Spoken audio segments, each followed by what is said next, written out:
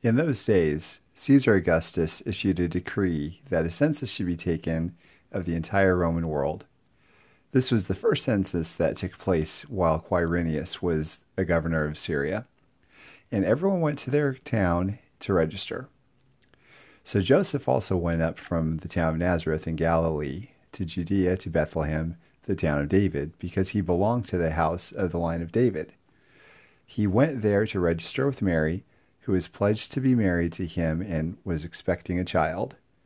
While they were there, the time came for the baby to be born, and she gave birth to her firstborn, a son. She wrapped him in cloths and placed him in a manger, because there was no guest room available for them. And there were shepherds living out in the fields nearby, keeping watch over their flocks at night. An angel of the Lord appeared to them, and the glory of the Lord shone around them, and they were terrified. But the angel said to them, "Do not be afraid. I bring you good news that will cause great joy for all the people. Today, in the town of David, a Savior has been born to you.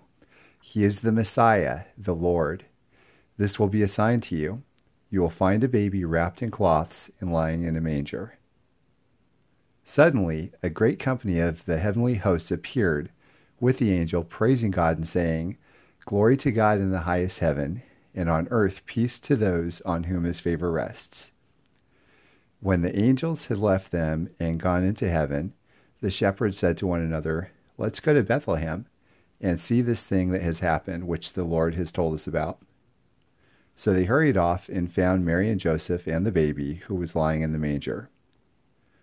When they had seen him, they spread the word concerning that had been told to them about this child, and all who heard it were amazed at what the shepherds said to them. But Mary treasured up all these things and pondered them in her heart. The shepherds returned, glorifying and praising God for all the things they had heard and seen, which were just as they had been told. Merry Christmas, everybody.